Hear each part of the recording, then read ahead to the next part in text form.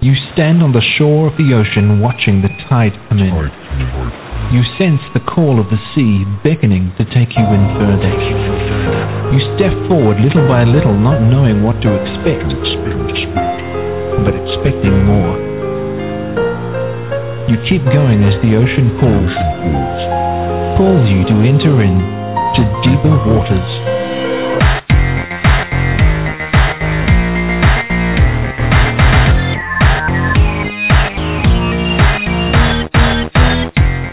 Everyone, and welcome to the Deeper Waters podcast.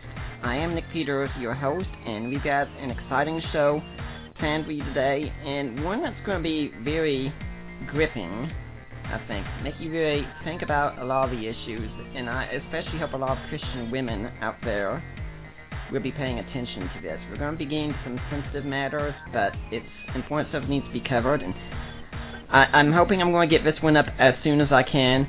Also, it just lets you know that right after the show, Allie and I are going to be heading out to the Miss Shining Star pageant, which is a beauty pageant that's held here in the area where I've heard there's going to be one in Nashville, Tennessee as well, for girls and women with disabilities. And yeah, I do have to make that little plug also because last year my wife was the first ever Miss Shining Star. So yes, guys out there, I can say I am married to a beauty queen. Very nice privilege to have. I really think the whole thing is great. And no, Allie's not entering this year because she wants another girl to get to experience that honor. But today, I've got a very good friend on the line, and I've heard her interview on the Chris Date program, the Fee Apologetics, and it was just absolutely stunning, gripping. I was incredibly moved by it, which is really hard for an FP like myself. But so it was. And my friend is Dee Dee Warren. She and I have known each other for quite some time. If you're interested in studying eschatology, chances are you've come across her work sometime. She used to run the Preterist site, and I don't know if she's still doing, but she's got the Preterist podcast as well, and she's got a book coming out in the future called It's Not the End of the World. It's her commentary on Matthew 24, and it is the best commentary that I know of. I'm really looking forward to seeing it in print, and I hope we'll have her on the show to talk about it. But my guest is Dee Dee Warren. We've been friends, like I said, for a long time. So, Dee Dee, it is a privilege to have you on the Deeper Waters podcast. Thank you, Nick, very much. I'm very privileged to be here, and I know we've been planning this for some time, so thank you. Yeah, you and I go way, way back. I think we've known each other for at least over a decade, I'd say, and that's largely through Theology Web. And you've moved away from Theology Web since then, but it was a forum you started with some others for people to come and have debates and just talk about any sort of matters, even just fun, frivolous matters, right?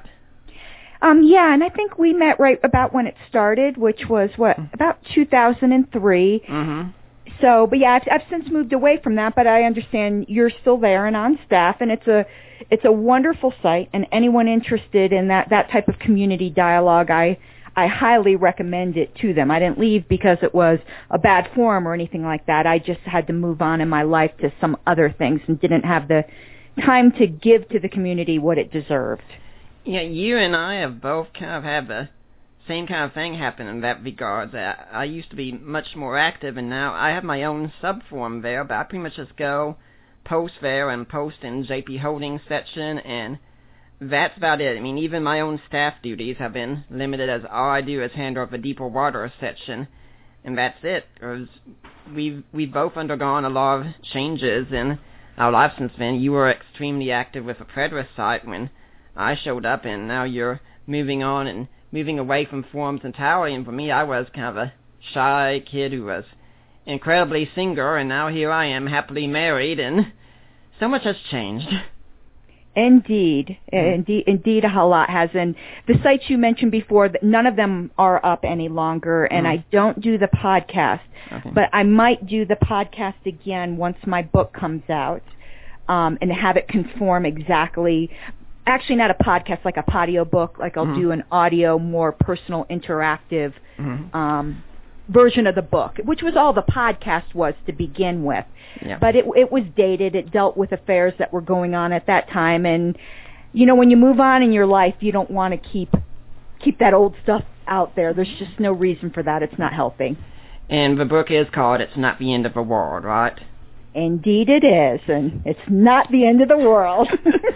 Well, I hope we'll have you on again when that time comes, because that would be an excellent book to discuss. It's certainly relevant to Christian apologetics today. But today we're having a different kind of conversation, and with this we need to get to know you a little bit more. Now, Edie, you're strong in doing what you do in serving ministry, so obviously you grew up in a good Christian home. You were an obedient little Christian girl all your life, and when you heard the altar call, you just went down and accepted Christ and found yourself doing ministry immediately. That's how it happened, isn't it? Yeah, you're right. Yeah, of course. No. Actually, I became a Christian later in life. I think I'm not good with dates, so I'm going to have to ask everyone's forgiveness for any inconsistencies in dates ahead of time. I'm getting older, and my memory's not what it used to be. But I believe I was 29 years old when I became a Christian and had quite a colorful past before that. I used to be, well, a lot of different things, but the things that people seem to find most interesting is that I was a bass player in a death metal band, and was really quite the little anti-Christian rebel. I wasn't neutral to Christianity. I was downright hostile towards it. I remember I had this jacket that I decorated on the back that had the word sheep with like an X through it. It was specifically referring to Christians. I was extraordinarily hostile. Now, when you say you were part of a death metal band, was this a band that any of us would know about, or does it have any connections to any bands we know about? Or? Well, nobody would know about, well, the music's actually on YouTube. People collect those old tapes. I wish I never recorded any of those. It's no one that anyone here would recognize. People who are from the South Florida thrash death metal scene in my age group would have known of us. We were contemporary with Marilyn Manson when they started out in the South Florida music scene. So that gives you a time frame, and in that little limited fish pond, we were decent-sized fish. But again, it was a very very small pond. So how is it that a death metal thrash girl who's totally resistant to Christianity and rebel against it ends up becoming a devout Christian? Well, not to get into soteriology here, you and I have some differences there, but then how do I do this without talking about soteriology? I mean, I can give you the facts, and then we can all make our own determinations as to what the supernatural grounds are. That would work. My mom became a Christian a few years before I did, and I was really quite stubborn. She kept inviting me to church, and I was just too proud to go. As long as she invited me, I wasn't going to go, and I wasn't going to go on my own either. It's just stubborn. But my mom had got cancer. Ooh, Nick, you're going to get me upset. And I was at her deathbed, and she, just to make her happy, I promised I'd go to church the next day because I knew it would give her peace. And then, I might have been a little bit, I wasn't a Christian person, but I certainly wasn't going to break a deathbed promise. So I went, and that day, the next day, well, it was actually the week after because I had to handle funeral arrangements. I mean, she died right after I made that promise. Then the next weekend, it was just instantaneous. I mean, I was at Calvary Chapel, Fort Lauderdale. That's where I was saved. I believe my mom died on January 20th. By February 9th, I was a baptized active Christian. It was a complete, absolute turnaround and not anything I planned on. I didn't have any Christian friends or Christian influences or Christian anything. And if I'm correct, you still endorse Calvary Chapel to this day, don't you? Endorse is a strange word. Yeah. I believe they are a good Christian church. I would never say that that they're not promoting the kingdom of Christ. Right. But as far as endorse, I think their theology is a little whack. So on secondary issues, and in good conscience, I couldn't send someone there who didn't already agree with them. But I wouldn't say they're not a Christian church. We just disagree. I'm Reformed, as you know, which some people may know as Calvinists, and they're not. And I'm a preterist, as you know, and they're not. And I just think those are two really important issues that they have wrong. But when it comes to the gospel, they're solid. But another problem, this isn't a Calvary Chapel problem. It's a mega church problem. I went to Calvary Fort Lauderdale. It's the largest church in the state of Florida. We had our Christmas services at Panther Stadium. I mean, there was like 26,000 people. And that promotes a culture that isn't good for the head pastor. And some people may know the guy who baptized me fell. He's a shamed pastor now. He was involved in sexual sin with multiple members of the congregation. I think the megachurch model sets mere mortal men up almost as demigods, and it sets them up for that kind of failure. And it's a shame because Pastor Bob Coy did an awful lot of work, an awful lot of good work. Now, also, since you mentioned the preterist aspect, I should point out, as I've said on the blog entry, that you're in fact the reason I'm a preterist today, because you gave such a great presentation of theology of convention. I was like, okay, that fills in all the gaps I've got. Oh, wow, I didn't know that was what did it, so I'm glad I put the time into that. I think I've reproduced quite a few preterists. Yeah, I think you have too. But now let's get back to the main issue, though. And, folks, we are going to be getting really personal here, and Dee Dee knows about this, but she's very for it, and I think her story can really help a lot of us. But when you were in your death metal anti-Christian state, I'm guessing there was a whole lot of sex, drugs, and rock and roll, wasn't there? Yeah, there was, but, you know, considering the story we're about to talk about, and just, you know, abortion and pro-life issues to begin with, I wasn't a sexually promiscuous person. I mean, by Christian standards, I suppose people would think so. But by worldly standards, you know, one long-term boyfriend to another long-term boyfriend. We weren't talking about what you think about with bands, you know. You go and take home a groupie each night.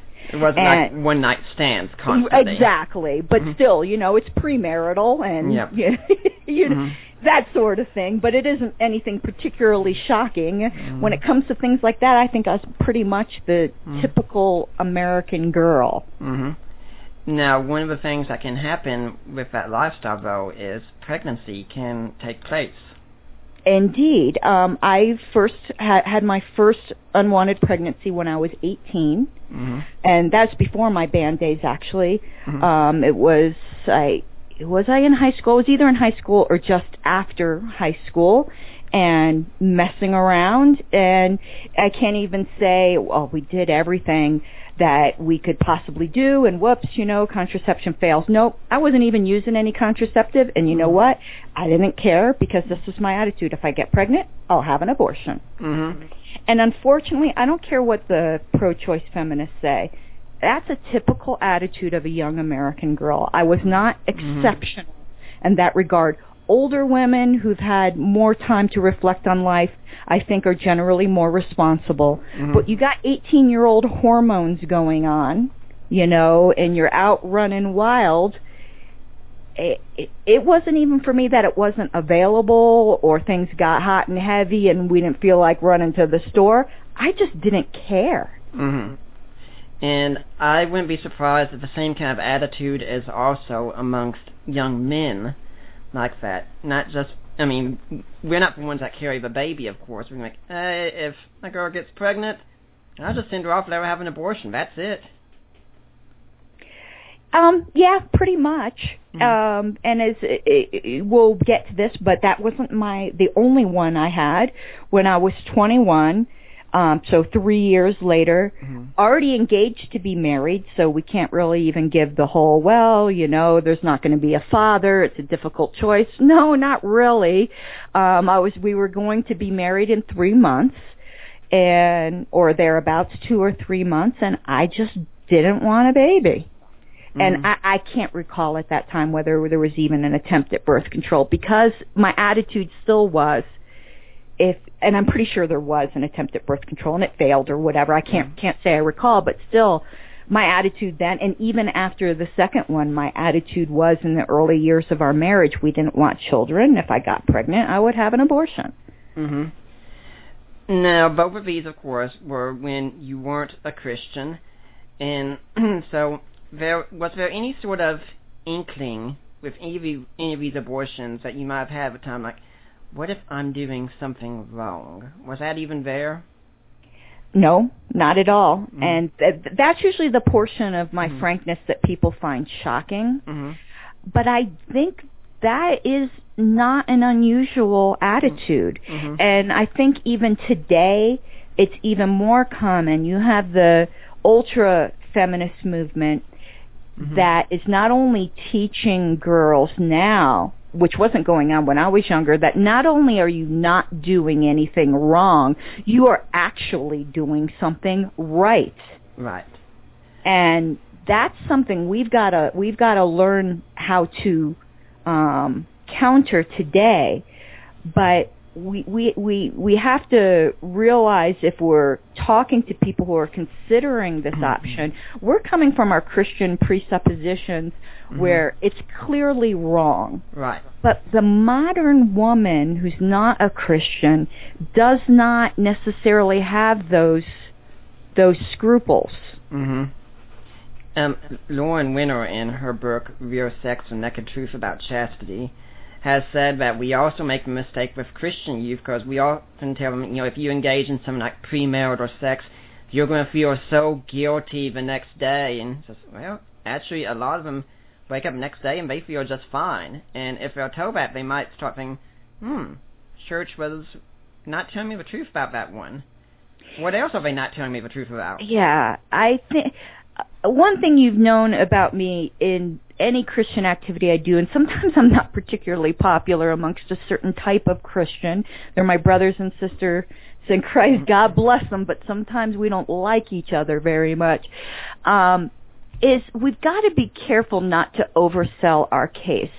Often when we're talking to women about abortion, we will try to appeal to emotions that either don't exist or someone could appeal to them in a better way than we do. And if you're simply making an emotional argument, the person who makes the better emotional argument wins. And what we're getting at here is, a lot of times women will tell other women, don't have an abortion. You're going to feel really bad about it later. Maybe not tomorrow, but next year. Or when, you have kids. And let me tell you, till I became a Christian, I never felt bad about it. When people told me I'd feel bad about it, I'd think they're lying, because that's not true. And let's say even if I did, you're appealing then to a principle of right and wrong based upon the subjective feelings of the woman. Whether something is right or it's wrong has nothing to do with how you or I or anyone else feels about it. And by saying they'll feel bad, you're appealing to their selfishness. All another person needs to do is appeal to an even greater area of their selfishness. Look how this will impact your life. You don't want something to impact your life, do you? Isn't that more important than feeling bad? Yeah. When I was at a church one time, we had a silver ring thing going on. For those who don't know, that's an event had to encourage children in the church youth to wait until marriage. And the associate pastor got up and he was giving a talk and saying, if you have sex before marriage, you're going to do it for selfish reasons. I think, okay, for the most part I can agree with that, all right? But then he went on to say, now, what you should do is think about, what if you get pregnant? What if you get an STD? Think about the guilt you feel. Think about the shame you have to tell your spouse on your wedding night. And I was this man thinking, excuse me, Pastor, those sound like selfish reasons to me, too. Yeah, I mean, I have no problem with telling people they might feel bad about something, but don't guarantee that they will, and don't make that the basis of your argument for morality. It's a consequential thing, because now, I feel real bad. I more than feel bad, but that wasn't inevitable. I mean, you have books by feminists out today that are celebrating their abortions, and I hope they feel bad one day, but they might not. And we've got this whole culture bit around the old song that says, it can't be wrong if it feels so right.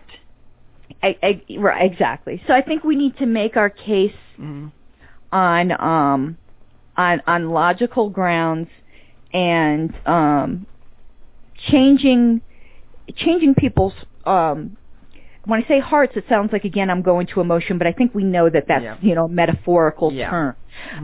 But that's where we need to appeal. I think the pro-life movement makes a lot of mistakes when it appeals to emotions and also when they rely too much on law. Law isn't going to change this. Changing people's minds is going to. Abortion could be 100% legal tomorrow, but if we make it, as one article I posted today on Facebook argues, if we make abortion unthinkable, it doesn't matter whether it's legal. And also, when we talk about appealing to emotions, I think that could also be seen as an insult to women, because usually it is seen that women do tend to be more emotional and men do tend to be for more logical thinkers and such, but it's not always that way, and women have heads on their shoulders too, and they're capable of thinking about the issues.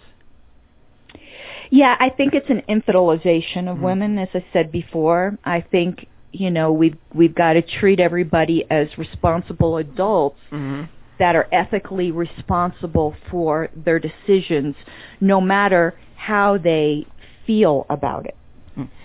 Now, let's go to your abortions that you had. Now, when you were in this state where you was becoming a parent, you were pregnant, and you were going to have a baby, so you needed to have an abortion, as you thought at the time, did you have anyone trying to talk you out of it? Nope. Not a single person, not even my mother. Did you know any Christians at the time?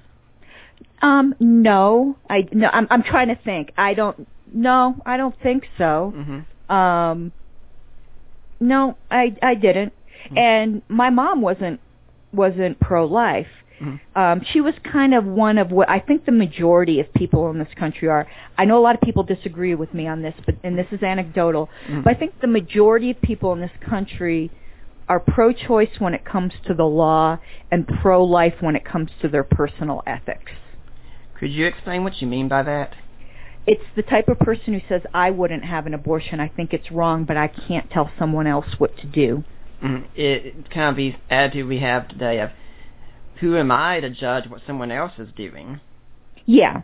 So I think actually pro-life people in personal ethics is the vast majority. I know we feel like we're in the minority, but I think sometimes when we're also talking with people, it helps to separate out the law from ethics. Because they aren't always equivalent, and they can't always be equivalent, because even, and I'm not trying to get too much into politics or anything like that, even though I'm pro-life, I do not, and some pro-life people are going to hate me for this, do not think it's feasible to think we are ever going to have first trimester abortions illegal in this country. I just don't think it's going to happen. So I concentrate my efforts in changing people's minds, because it won't matter if something is legal if people just don't do it. Yeah, I'm kind of thinking to use a lesser example that many of us, when we're driving, we can see what the speed limit is, but how many people really make a conscious effort to say, ooh, I'm going to stay under the speed limit, where maybe they do and their GPS says policeman up ahead, and then all of a sudden everyone starts braking, but until then it's like, yeah, I see where it is. Don't really care, I'm driving safe. So I just believe pragmatically in focusing our efforts where it's going to do the most good. I think where we will get laws passed is 20 weeks and above, but here's the reality. That really is pretty rare. That is a drop in the bucket, and I think we will be successful, because I think it's monstrous that that's legal in this country, and I think most people, when they think about it, will agree. But the vast majority of abortions happen in the first trimester. I may be overly pessimistic, but I don't think the law is going to change on that. And even if it did, I don't think juries would ever convict people of that. So rendering it unenforceable. So I think we need to concentrate more on just changing people's hearts. We don't need the state to tell us what is right and wrong. Which is, incidentally, the approach the early Christians took towards issues like slavery as well. Yeah. I mean, that's a whole other that's a whole other thing. But slavery shows us right there that the law can't be our ethical guide, because slavery was 100% legal. Now, you've been talking about the first trimester abortions. Which period were you in with your abortion? You remember? Both of them were in the first trimester. I'd say 8 weeks. And when you went to the clinic, did you encounter any pro-life ministries along the way? You know, sometimes my memory, the first time, no. It was at a little Planned Parenthood, and it was, you know, these feminists, and okay, let me just backtrack a little bit, because there's feminism and there's feminism. Wow. When I use the word feminism, I'm talking about the ultra, you know, we know it when we see it. I can't even say, I call it radical feminism. And then there's the other feminism, which to me is more humanism. And I don't mean humanism as in not religious. Actually, a lot of Christians in the medieval period considered themselves humanists. They didn't mean that as no God. They meant it as in equal rights and striving for peace. And that's how I mean it. Yeah. I believe women should have equal rights, but I don't believe it in the way that modern feminism does. So I more consider myself a humanist in that regard. So I'm not putting down women when I'm talking about, disparagingly about feminism. I'm talking about a particular brand. Now that with that qualification, the feminists today love to tell us how compassionate abortion is and things like that. But let me tell you, at the first clinic, it was at a Planned Parenthood clinic, that wasn't my experience. All they cared about was the money. Okay, this is going to get a little bit graphic for some people. Okay, be prepared, people. If you've got small children, you might want to be careful. Yeah, well, I mean, it might not be that bad, but this is shocking, hard truth. My mom took me with my boyfriend, and it was what was called a twilight procedure. You might not be familiar with it. They offer you differing sedation levels. Okay. And I didn't have much money, so I kind of went for the bargain, and that's how I picked the Planned Parenthood clinic. They were advertised in the classifieds, you know, they had a deal going on, and halfway through, it was horrible, horrible agony. And I was screaming for something more for the pain. And the doctor was basically yelling back at me, "You didn't pay for that. Do you want me to stop? Do you want me to stop halfway through?" I mean, it was brutal. And the nurse ran out and got my mother, and my mother put up some more money to get me out of pain. Oh, gosh. You know, it's one of those things that I'm not even sure what to say at this point. I can't think of a doctor screaming. It would, and this is Planned Parenthood that gets our federal tax money. Yeah. Now, the second clinic was different. They were actually very kind and compassionate. So I can't say all of them were like that, but the second one was a private place. It's actually I don't know if it still is, but it was the biggest abortion clinic in Fort Lauderdale. I think it was called like the Women's Health Center. Anyone who's familiar with Fort Lauderdale, Florida will know right there in the commercial by Federal, the pro-life protesters are always out there. So this is leading back to your question. I'm sorry, talking to me is like herding a cat. There were probably pro-life protesters outside the clinic at that time. I don't know if I'm conflating my memory of that visit with going by there to my job on a daily basis and always seeing them out there, and my activities as one of the pro-choice abortion clinic defenders out there. So I don't know if I'm mixing up memories, but the chances are pretty likely they were out there when I went for the second one. Now, let's suppose you had seen them out there when you went to see your second one, would you have been thinking about interacting with them, or would you just be having your mind going like, oh, a bunch of religious kooks out here? That would have been my the religious kook. Mm-hmm. When I was participating on the pro-choice side into being outside a clinic, I can't remember the exact wording of the sign, so this is going to be somewhat just maybe close and not exact, but I stood behind the religious person with a sign over their head with an arrow pointing down saying something like, nutty fanatic. Mm. Yeah, that really doesn't help anything, you know? But some of the tactics, used by the pro-life side also are not things that I think are particularly productive. There was a clinic that I was at on the pro-choice side, and what some of the pro-lifers would do is they pulled their truck up to the back of the clinic and blasted lullabies at full volume on their car stereos. That's going to harden people into hatred against you. You might get some kind of satisfaction out of that and be like, woohoo, but you're not helping any babies that way. So it sounds like not only did you go to these clinics to get abortions, but you also went later on just to stand up for women who were going to get an abortion. Yeah, I was one of those feminists that I now talk in derogatory terms, and I don't mean that in a loose way. I mean, I attended NOW meetings. I met Patricia Ireland. I had the NOW card in my wallet. I had those blue now pro-abortion signs that I think everyone's pretty familiar with, you see in all the protests. So, yeah, I felt pretty strongly about it so that I was out there. Mm-hmm. Yeah, it's going to be awkward for some, I'm sure, but tell us about going into the clinic and such. I mean, just getting things prepared. I mean, what all happens?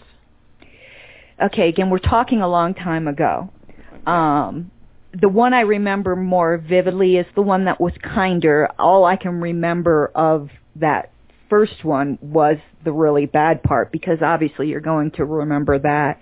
They actually, you go in, they do a pregnancy test, and they do an exam to try to determine how far along you are. They explain the procedure. They tell you how much, and you come back for your appointment. I was given no information on alternatives. And I'm not necessarily saying that was their job. I'm just trying to give you facts now. At one point, I thought that was their job, and now I'm beginning to think, no, I'm advocating personal responsibility for women. You need to get educated. But I don't know. This is an area that maybe I'm a little wishy-washy on. I'm willing to be corrected and learn. You know that. I change my mind constantly. But I wasn't given information on alternatives. I wasn't given information on adoption agencies I may want to contact just to see what my options were. In fact, at the time, I was pretty ignorant that the viability of adoption, and particularly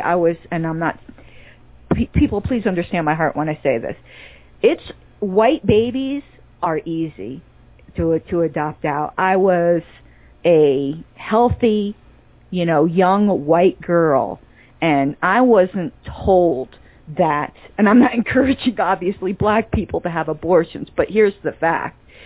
There would have been people lining up to adopt my baby.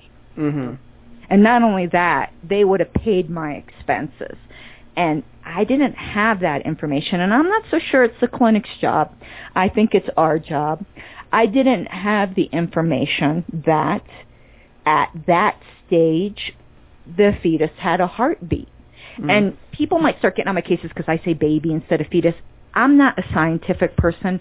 I'm not using the term a baby to evoke emotions. I just do it because it's convenient for me, because I honestly don't know all the differences between all that medical terminology, and it doesn't matter to me. So just understand that I'm not trying to score any cheap rhetorical points by saying baby. So I wasn't really told about the level of development. I was kind of ignorant when it came to that. And I think as pro-lifers, we can do a better job at educating people to make educated choices. But here's one thing. These places, it's a business. They're not, some of the people who get into that business might be in there for ideological reasons. They really think they're helping women. They think they're furthering women's rights. But the fact is, it's a bottom line business. They're there to make money. Mm-hmm. Yeah. When you're talking about this, also, I'm kind of thinking about Abby Johnston's book right now that I read, Unplanned, about how she used to work for Planned Parenthood and was thinking she was doing so much good, and then one day it just all broke down. Yeah, and again, my experience is anecdotal, but I have absolutely zero respect for Planned Parenthood. Mm-hmm. The one of them I went to, the two, the one that wasn't getting the federal money, at least as far as I know. I could be wrong on that. As far as I know, they weren't. Were by far the more compassionate, loving people. But again, it also costs significantly more. Mm-hmm. Yeah, and when you talk about people being willing to adopt, and of course, I don't think the internet was around back then when you were having this, but I think today, even if some people were saying, hey, I'm thinking about having an abortion, we're just posting it online, like say maybe something like a Yahoo Answer or something, you probably have pro-lifers immediately posting things saying, I'll adopt, send it to me, I'll adopt. Well, part of the problem also is our adoption laws here in this country can be really difficult. Mm-hmm. And, and some prohibitions in place just don't serve us. And I think pro-lifers need to look in those areas too. And though whether abortion's right or wrong, I can say abortion's right, I can say abortion's wrong, and I have no other obligation in light of that truth claim to do anything more. Something is right or wrong, it doesn't matter if I'm willing to do anything more. But if we really want to reach these people, I think pro-lifers need to step up. And I can't say I've done it. I'm just speaking here. Need to step up and support the women who are choosing life. Mm-hmm. And I think you've said it before on Facebook, that means more than just posting a meme on your Facebook page and saying, hey, I'm pro-life, because that's nice, but you're not really doing much if you do that. I mean, you're doing more than nothing. Yeah. But if you have the means and you know a girl that's thinking of abortion and she's in a desperate situation, if you're not willing to open up your home, it's not going to mean as much to her. Right. And I'm not saying you can't say it's wrong, because it's wrong whether you're willing to do nothing. Mm-hmm. But if you really want to make a difference, actions speak really loud. Now, when you were talking about also being just young and ignorant at the time, I think that really applies to so many people today, because I see so many who think that because they're in college now, they already know everything. And you meet so many young people, especially on the internet, and my wife encounters this with many of her high school friends who seem to think they're already thoroughly informed on a whole lot of very difficult issues, and they don't even really know the first thing about what their opponents think and why. Yeah, and Nick, that's a big problem in everything. Yeah. I used to be kind of dogmatic in that way, and I had my opinion, and I didn't want to interact with other people. But I think all of our opinions need to be held up for examination, including this one. Mm-hmm. And you need to be able to articulate a solid defense, because you can't be going and telling people what they should be doing with their lives if you don't really know and believe the reasons why. Mm-hmm. Now, when you're getting this abortion done, did you get shown also anything, I'm seriously down, but anything like an ultrasound or such where you could actually see what was going on? No, it wasn't offered. And here's a place we may disagree, Nick, I don't know. There's been some laws put into place that mandate ultrasounds for women, and pro-life people laud that. And I don't think you can force an invasive procedure on a woman to further your cause. I at one time I would have not held this position, but on further reflection, I believe we really have to be consistent. But no, I wasn't even offered it. I think it should be offered, but it not mandatory. But no, it wasn't offered. I had no idea really, and I'm not blaming ignorance. Ignorance can be self-cured, so people got to take responsibility for their own ignorance. But I think we can do a great deal in informing people and in being willing to have this conversation with people, because even though the lady you're talking to right now, she's not considering an abortion, but her niece might be. Now, if you had the opportunity to have an ultrasound and you had seen what was in your womb at the time, do you think that could have changed your mind? Hindsight's 20/20, and the state of ultrasounds back then isn't what the state of ultrasounds is today. I mean, oh my goodness, a coworker of mine was pregnant, and she sent me a picture of her ultrasound.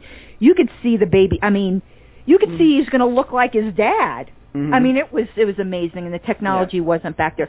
I can't say. Possibly. And I think the further along you get, to be honest with you, Nick, I don't know what an 8-week ultrasound looks like even today. I'm ignorant. I don't know. Yeah, I can understand the advance of technology. Now I'm thinking about it. You probably know that shortly after Allie and I got married, I had a night where I just started screaming suddenly with stomach pains, and it turns out I had issues with my gallbladder. And so they'd have to have it removed, and that involved me getting an ultrasound so they could see what was going on. And yeah, it was incredible how much detail there was. And I remember joking with Allie saying, I never thought of the two of us, but I'd be the first one to get the ultrasound. Yeah, I mean, I don't know what the technology was then. That was what? I don't even know how old I am, Nick. I know I'm not 50, but I think I'm over 47, so I stopped counting at 25. So that was almost 30 years ago. So who knows? Now, the procedure itself, the first one, it was really painful. You've made that clear. How about the second one? The second one was very painful. Actually, abortion is not a walk in the park. Okay. But having the first one in that terrible experience certainly wasn't bad enough to keep me from having a second one. But it's not as casual as sometimes we pro-lifers want to make it too. It is a very traumatic experience. It's an extraordinarily painful experience. The second one was probably, I had better drugs, but the support of the staff made it easier. But it's certainly not a walk in the park. Did you pay more the second time? Yeah, I paid more the second time because I remembered the first time, and I didn't go back to a Planned Parenthood clinic. And in both cases, you knew the father each time? Yes. I was in a long-term relationship with the father the first time, and I was engaged to be married. I was my husband of 20 years the second time. So that gives you the year, 1989. 1989 would have been the year of my second one. That's putting things in perspective quite a bit. So I think Allie was born in 1990, so I was thinking, wow, that's when it was. Now, did the father in either case have any hesitation about what was going on either? Or? No, but it was something we discussed beforehand, and they entered the relationship knowing that, our negotiation, as it were, was the understanding that if I ever got pregnant, I would have an abortion. Now, when you're done with your abortions, they just pretty much, I'm guessing, give you some medication or a prescription, send you out the door, and that's it? I don't think I got any medication, and at the Planned Parenthood clinic, it was pretty much, go on home. At the Women's Health Center one, they kept you there until they thought you were ready to go home, and somebody had to be there to drive you home. There was like a recovery room, as it were, and you were there for a couple hours. Do you remember how long it took you before you were able to resume normal activities again? Next day. Okay. All right. Now, when you've had all this going on here, and pretty much you said you became a Christian, I think, 28 or 29, so for about... I became a Christian in 1996, so that would have been 7 years, or 97, you know me, and 8 dates. years later. Yeah, about that. Yeah, I know you're off with dates unless it comes to 70 AD or the 70 weeks of danger, and then you're right on top. Then I know them. There's a joke that I've heard about N.T. Wright's classes that when he starts talking about the Great War, the students always have to ask, is he talking about World War II or 70 A.D.? Yeah. Now, so you've gone through all this, and you haven't had any guilt whatsoever, probably not even really thinking about it, right? No, I can't say I did, and I know some people find that difficult and harsh, but that's just the reality. I didn't really think about it until I became a Christian. Yeah, we can often live with our presuppositions, think of how we feel and think as a Christian, and too often think the rest of the world thinks the exact same way, because I mean, we can't think of any other way you could think about this issue, and that's just not the case, is it? No, and particularly in our sociological climate. I mean, and that's how we're teaching young women to think.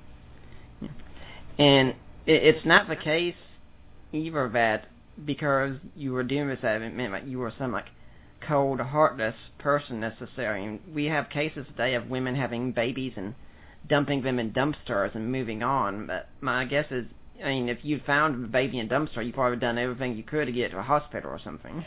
Of course, yeah. I mean, I wasn't a Christian. I mean, and we know as Christians that nobody's really a quote-unquote good person. But as society goes, I mean, I wasn't the best person, but I certainly wasn't a particularly bad person. I didn't go around, breaking laws or kicking puppies, and in a lot of ways I would have said I would go above and beyond. Yeah, if you found a baby, I mean, who wouldn't help a baby? You'd have to be a monster.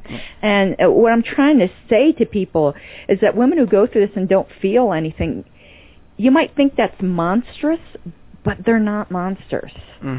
It's a very typical experience. Christians today, when I tell them want to hear, this is what they want to hear afterwards. I felt awful and I thought about this, and no, you want to know what I felt afterwards? Only one thing: relief that it was over. That was it. I believe in being real, and that's real. And you and I disagree on soteriology, doctrine of salvation and such, but I think we would both certainly agree on this point, that this is just how great sin affects us, that we've had our minds so seared when we're in that state that we can do things that are very unspeakably evil and not even think about them. That is true. It brings up a different angle to this issue, though, where we're two Christians talking primarily to other Christians.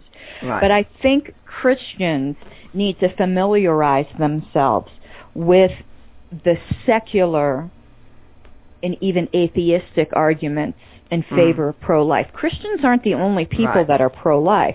There are atheist pro-life groups out there. There are secular pro-life groups out there. Yeah. And I think we need to work hard to make common cause with this. I posted an article the other day from this pro-life atheist who spoke about how ostracized he was whenever he tried to participate in pro-life things, because the majority were Christians and they just made him feel like dirt.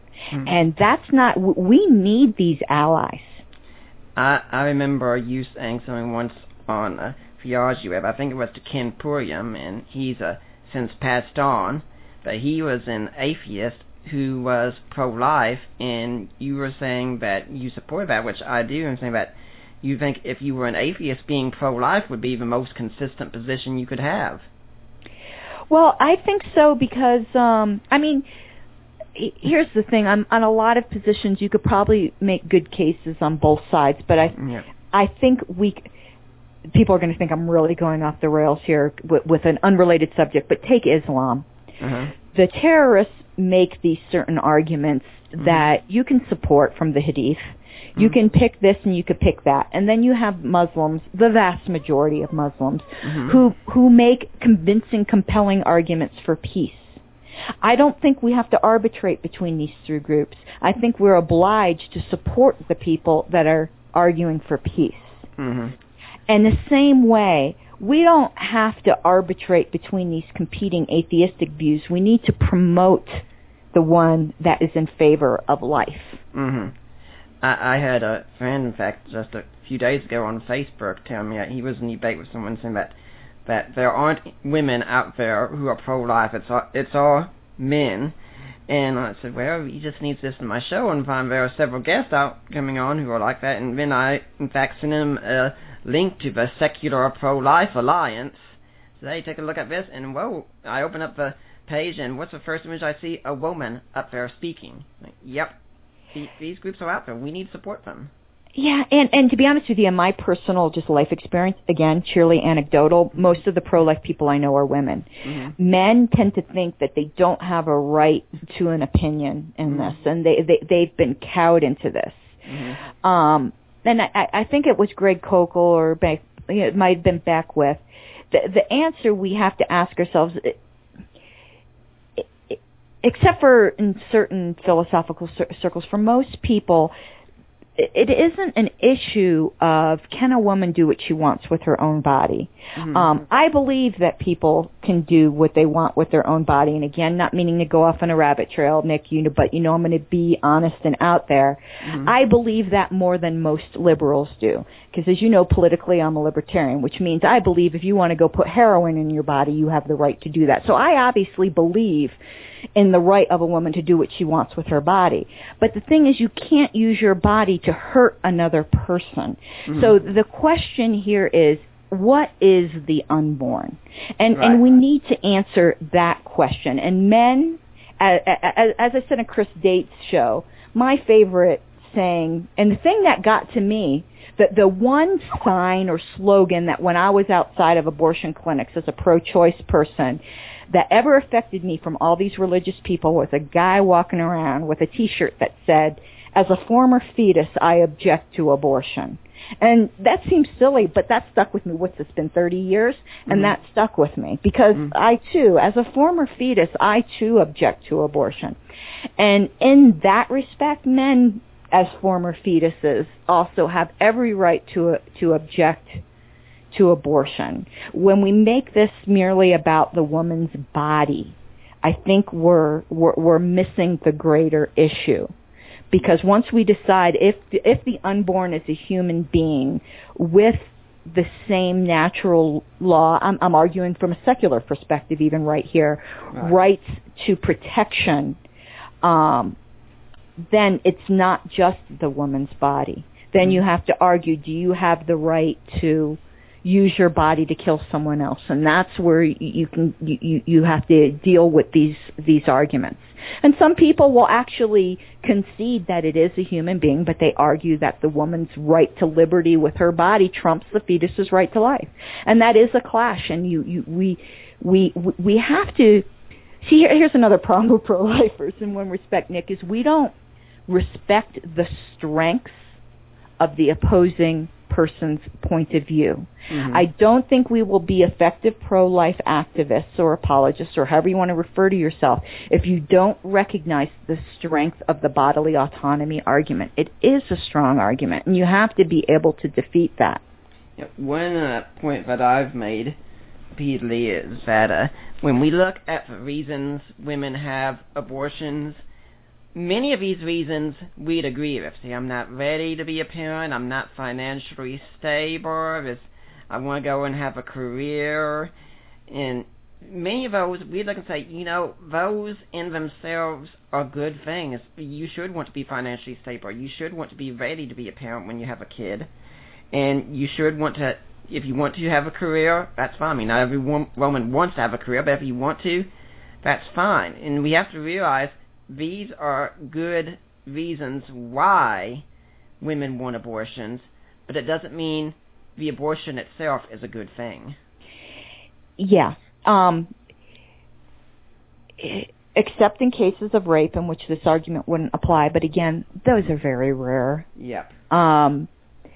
The woman used her body in a consensual way that brought a third party into this equation, the fetus. That third human being had no choice or consent to be entered into this. You just made, through your consensual actions, another human being helpless and dependent upon you. You have an obligation then to that life that through no fault of its own is helpless and dependent upon you. Mm-hmm. And that's the secular argument that you can make in favor. Now, I obviously could add all kinds of theological arguments to that. Mm-hmm. But, I mean, that's the way atheists or secular non-Christian persons would argue. And if you were an atheist, imagine you think that you're here just from the luck of the draw. There's a unique being that is never, ever going to be brought into existence again. Mm-hmm. I mean, it's a sobering thought. But we also can't discount the weight of the other side in which they say, do you realize how psychologically and physically traumatic a pregnancy can be? Yeah. But you know what? Unless you were raped, that's a risk you took. We all know how babies are made. Yep. And you be a responsible adult. The same responsibility you're showing where you're not financially ready, you have too many children, you don't want to be a mother. Then if you really have decided that you never want to have children, then you should get yourself sterilized. I mean, you can't kill another person because of that. And yeah, birth control does fail, but it is pretty darned effective. We like talking about these exceptions, but the vast majority of abortions would be prevented by people being responsible for birth control. And here's also where Christians and pro-lifers shoot themselves in the foot. And I'm going to make enemies with this statement, Nick, and you might not agree. But our opposition to birth control sometimes, and some Christians do oppose birth control, is costing lives. Mm-hmm. And the scientific fact is the Plan B pill is not an abortifacient. Our opposition to this is costing lives. Mm-hmm. And you may disagree here, yeah. but science is science. It's pretty certain. And let's say there is a tiny chance. You want to know what? There is a tiny chance of a woman who wants a baby when she hops out of bed and runs to the bathroom might have done something to dislodge it.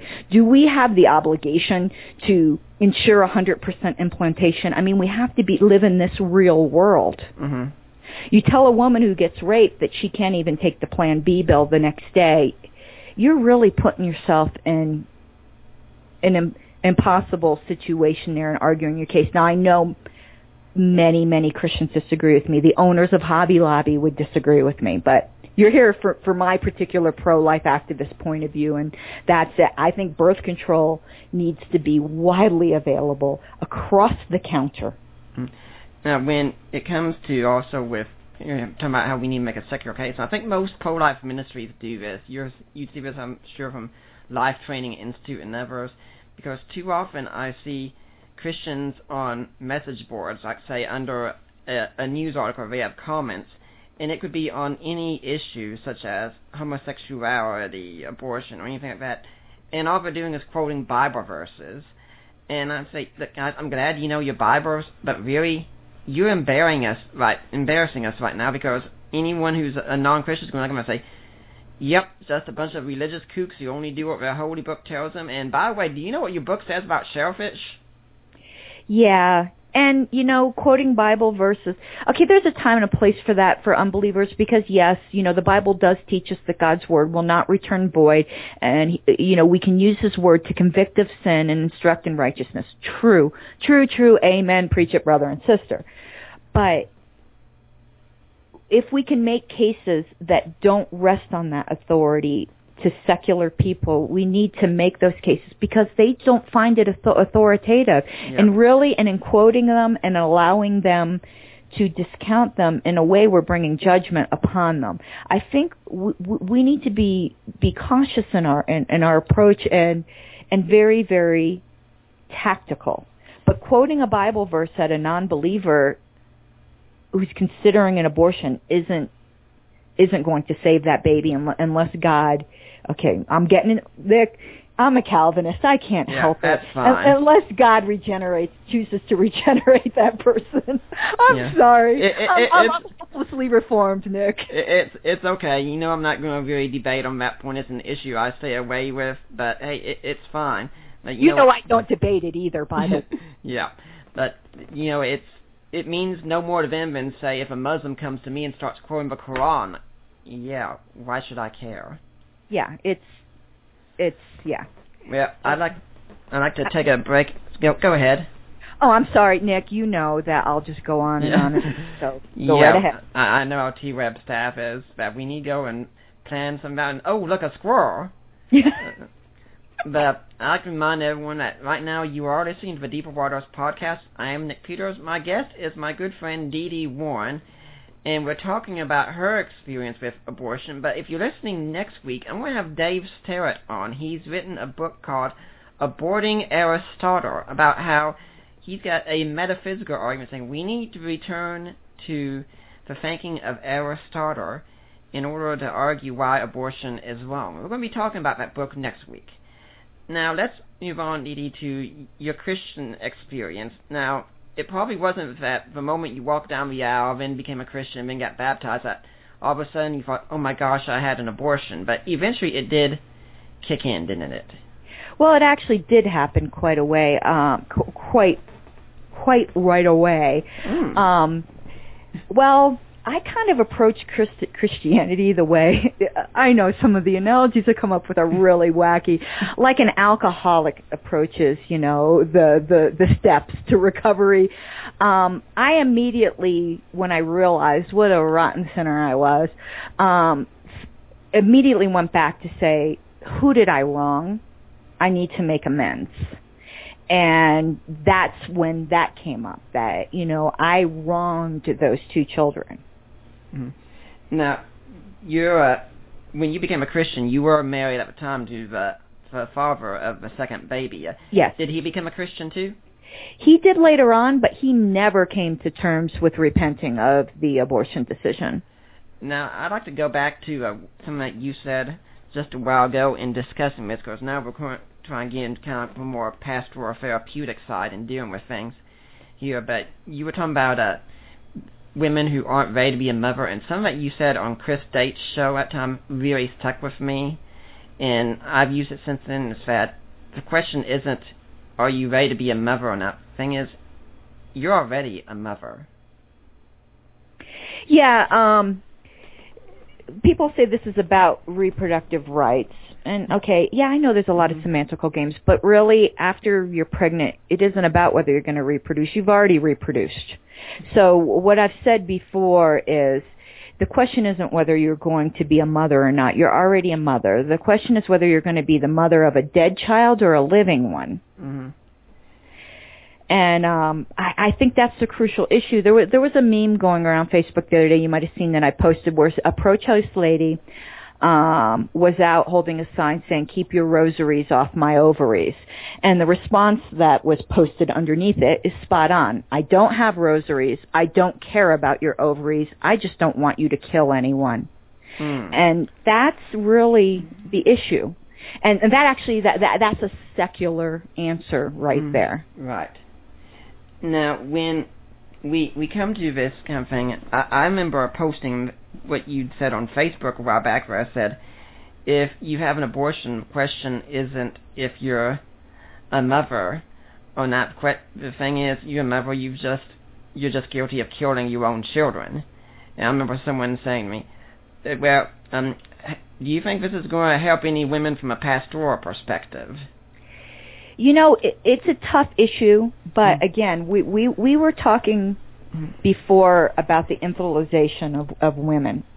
I think if we respect women as adults and moral agents, we don't coddle them in language that disguises the truth of what we believe. Now, there is a time and a place. I don't believe it's proper to stand outside abortion clinics and scream murderer at people. Some people think that's effective. I don't. Not if your goal is to save children, it's not. But when you're dealing one-on-one with a woman, I don't. Now we're getting into Christian here, okay? I don't think you're doing her a service by painting it in other language. I used to throw the term murder around, and I don't really. Murder's a legal term in our society, and it really doesn't fit that. I know some pro-lifers would disagree with me, but it is killing. Even pro-choicers admit that it is killing. So I think that there is absolutely no problem, and it's very healing.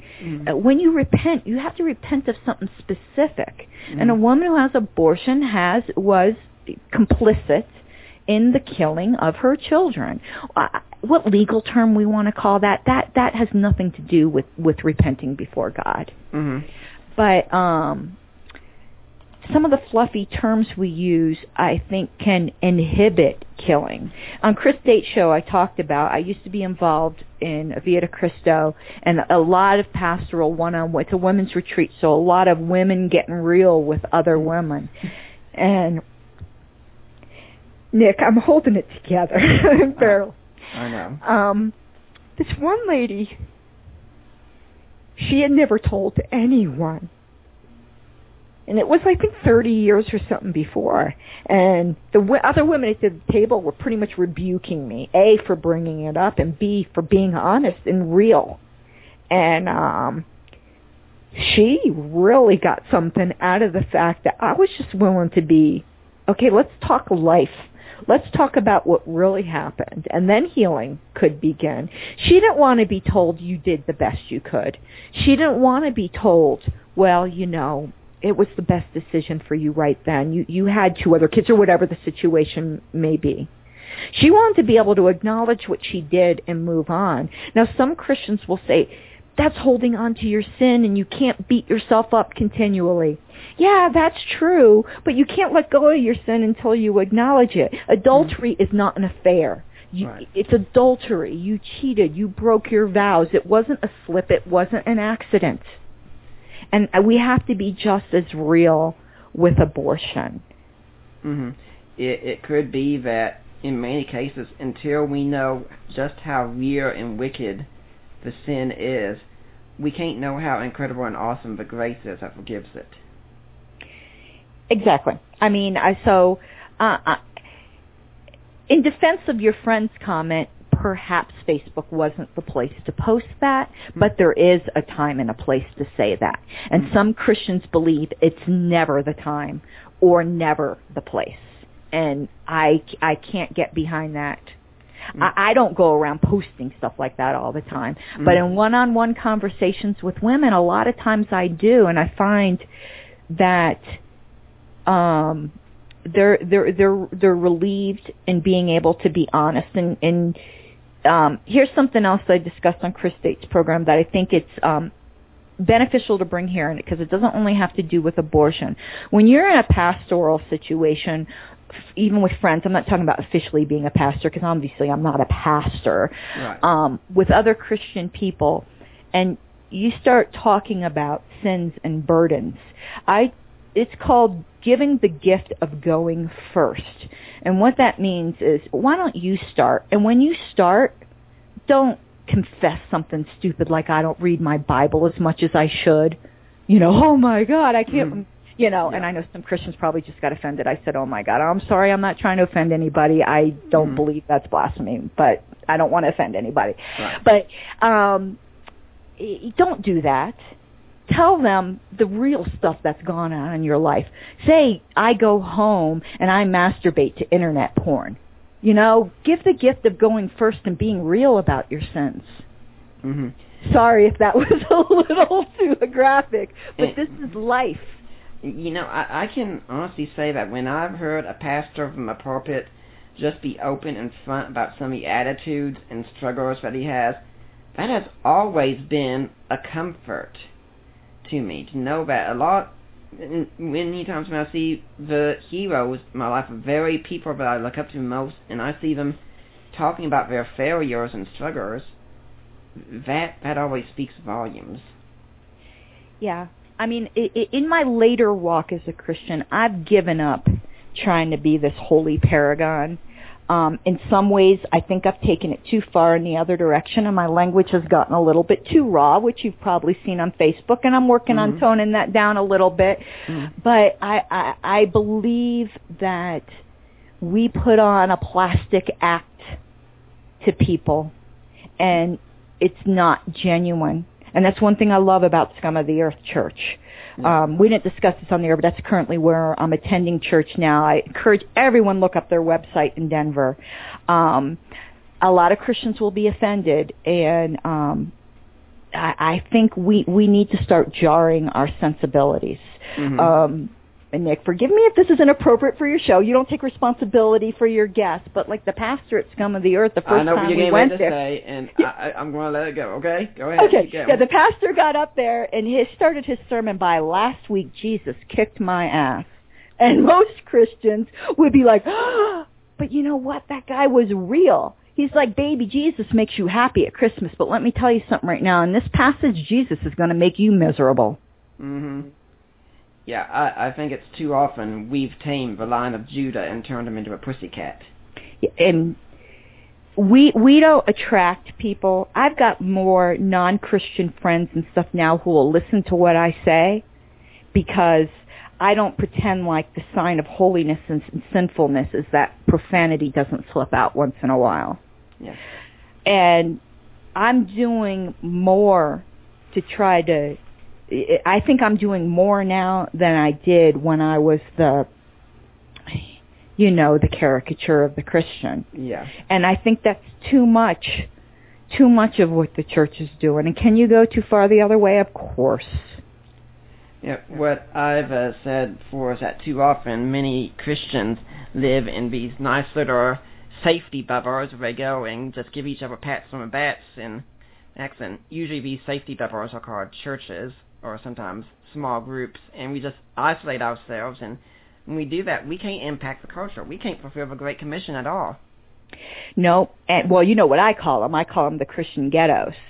And we love our Christian ghettos, don't we? And our Testament gum and, whatever the newest fad is that's going around. Yeah, we had when the last church we went to before we went to this one that we're at now and that we thoroughly enjoy, and I encourage everyone to check the website of A Point Knox. That's where we go.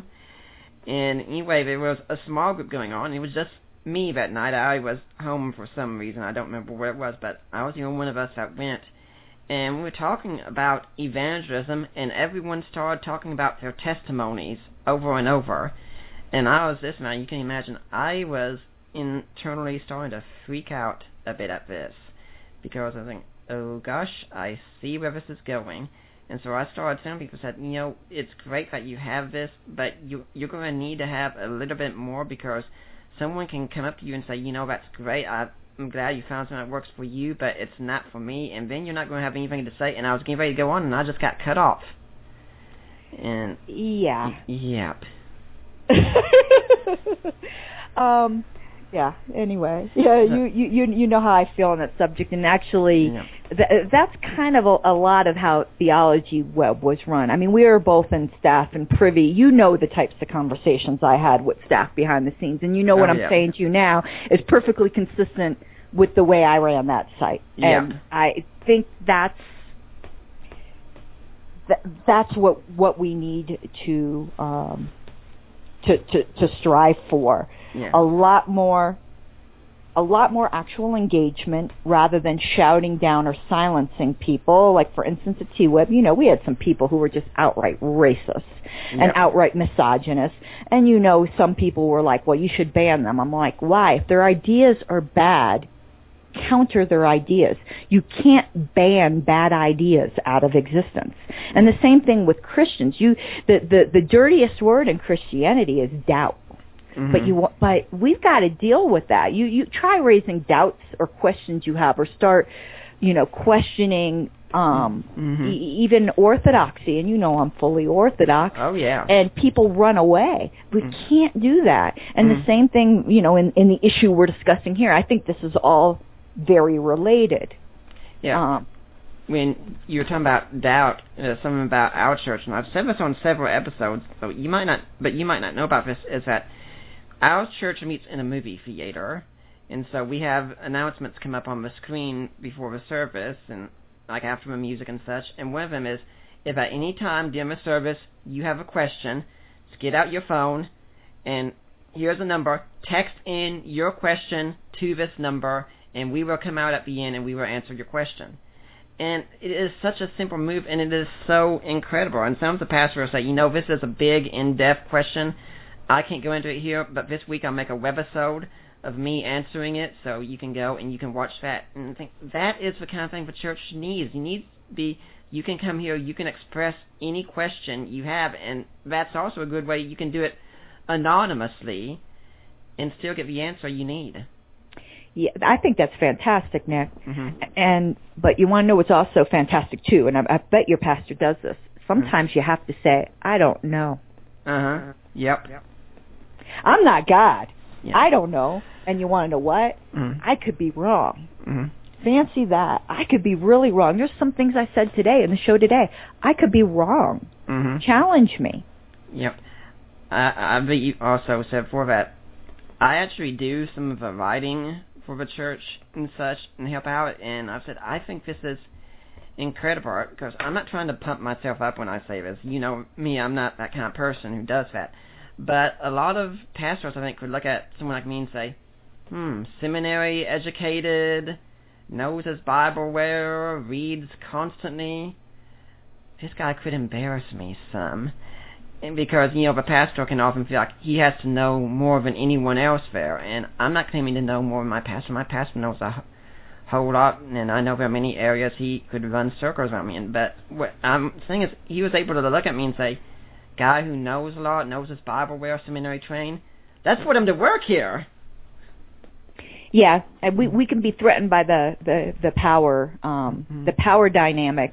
Here's something that you might not know this. You would find this entertaining because am I correct? You used to work for CRI, did you not? Yep, I did. Okay, Hank came and spoke at Calvary Chapel, Fort Lauderdale. And in one respect, I'm kind of embarrassed about this. I used to be quite the zealot in some of my views, where I would corner teachers and be like a rough like a dog, just at them. And I think I know where you're going. Let's go. I was kind of like that with Hank. And the subject was young earth creationism, which I really don't hold to the zealousness that I used to, but I used to be quite zealous about it.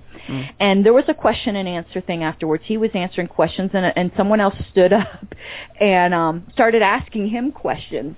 And he looked around and he looked for me in the audience. He goes, "Why don't you go ask her? She knows more about it than I do." Wow. That was like, and I respected it. I thought it was funny too, because he was like, "Oh no, not another bulldog." But I think we've got to be willing to do that. I don't know. Why don't you go ask that person? They know more about it than I do. Yeah.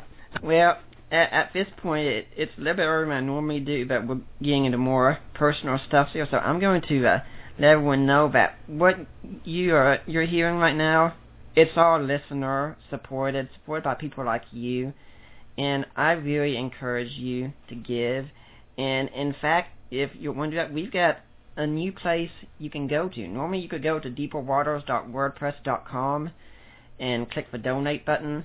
But now we've got a website set up. It's in a nascent stage. We're still working on, still doing some things with it. I owe my thanks to Darius Brock, who's doing an incredible amount of work. He stayed up all night before working on the website, not because I told him to, because he wanted to. He set this all up on his own because he wants to get this stuff out there. So you can go to deeperwaters.ddns.net, and there is a support page there. I'm looking at it right now. Now the way this works is you click on the link, the first one that says donations can be made at this link. You click on that. That will take you to Risen Jesus, the ministry of Mike Licona, my father-in-law, and you can make a donation there, and then you email me, apologianick@gmail.com, and there's a way to email me on the website, or you email Debbie Licona and say, hey, I made a donation. I want to go to Nick Peters. I want to go to Deeper Waters. And they will make sure we get taken care of. Your donation will be tax deductible, and if you can be a monthly partner, that would be even better. And also there's a link to books that I've written or co-written on Amazon. One of the latest ones I'd like you all to know about is the one, A Creed for the Ages, My Look at the Apostles' Creed, which I wrote because my church regularly recites the Apostles' Creed. I want everyone to have that information there. And of course, I'm also pleased with an older one, the Defining Inerrancy that J.P. Holding and I co-wrote together, with dealing with Norman Geisler's critique of My Father-in-Law Again. I encourage you to get that one as well. And at the WordPress site, there is also an Amazon store that you can go to. I think that actually is at the deeperwaters.ddns.net site as well. And you can buy books that you hear about on the show. And if you're going to buy them anyway, buy them through that link, and we'll get a small proceeds of what you purchase that way. Any one of these would be very helpful, and we'd really appreciate it. And also, like Dee Dee, it makes me really happy when you leave iTunes reviews of my show. There aren't many, so please leave some more. People let me know what you think. And Dee Dee, do you have any organization that you'd like to encourage people to support? Well, not anyone that I'm particularly involved with, but I think Christians who care about pro-life issues and children need to get on board to help support the ones that are here. I used to be, and I will be starting again, was a long time supporter of Compassion International. Mm-hmm. And if you're not doing something like that, you're not really putting your money where your mouth is. Mm-hmm. I mean, that's not trying to put a guilt trip on anyone, just saying yes for my opinion. I'm not presently involved in any sites or ministries or anything. Right. There's absolutely nothing I could ask for myself. Mm. But if you care about children, do something for children. Mm-hmm. On a little side note, though, can you tell us about something that will support yourself some? Can you tell us a little bit about when your book will be coming out? Do you have any idea? Well, it's done. It's completely written and edited. There were 4 people about, and I don't want to say their names in case they decline. I'm not trying to put them on any kind of pressure trip, that I asked to endorse the book, and they need time to read it. Mm-hmm. It's just on one chapter, and it's 260 pages because I can be long-winded. So till April is when these persons said they would need. So it's sitting, waiting for potential endorsements. When those come in, I'll be submitting it to Zulon Press. And their time frame is about 90 to 120 days to print. Okay. So if you go to April, I'm bad with math, and hopefully you are, and add 120 days to that. July and August. Yeah, so that's about when it will be out, but it's done. Yep. So all it's waiting on is some potential endorsements from people who are already pretty familiar with my work. So, you know. And we will be hoping to have you back on to talk about that when it comes out. But for now, we need to get to this topic. When you're talking about guilt, it's good to confess. We all know that, and we need to confess when these things happen. But there are a lot of women who do struggle with guilt from the past, with things they've done, shame they've experienced and such, and that a lot of it can be with abortion. What's a woman to do who's struggling with this? Well, Nick, it's as the same with any sin. I think we have a Christian duty to, in faith, once we have repented, to let go. Because we have to believe that Christ's death was sufficient for that. So, and again, there's guilt and there's guilt. I'm not trying to be Bill Clinton here, but you're obviously going to feel something. I mean, obviously when I was talking to you, I still feel something. Oh, yeah. But it's not the type of guilt where you have this burden. If you still have the burden, it's a disservice to the cross. Christ has taken that burden from you. And it's one reason why generally I don't like to talk about this topic too much, only because I'm not that person anymore. But I do it to help other people. But this isn't something I dwell, with, It's not a cross I carry with me every day. Christ has carried that already. But what do you do, suppose, like, if you're scrolling through Facebook, let's say, and you see a picture one of your friends put up, like, hey, we've had a baby, and then you have a reminder back come to you of, you could have had something like that also, and you kind of experience that little guilt that comes back again. What do you do when that happens, or if it happens? Nick, we're being real. To me, that doesn't particularly happen with me. I'm not a particularly maternal person, so I have to say I can't speak to that. I didn't want children before. I didn't want children after I became a Christian either. My motherly feelings, Christianity doesn't turn you into, June Cleaver. Right. Which is why I don't like arguing with people that you're going to feel bad, because not all women, I know we like to think that all women just, think babies are the most wonderful thing and they want a ton of them. Let me tell you something, Nick. Most people are shocked when they hear this. I've never held a baby in my life. And guess what? I have zero desire to ever hold a baby in my life. Right. Christians don't like to hear. They're like, oh my, there's something wrong with you. Well, maybe there is. We're a fallen world. We all have something wrong with us. Maybe that is.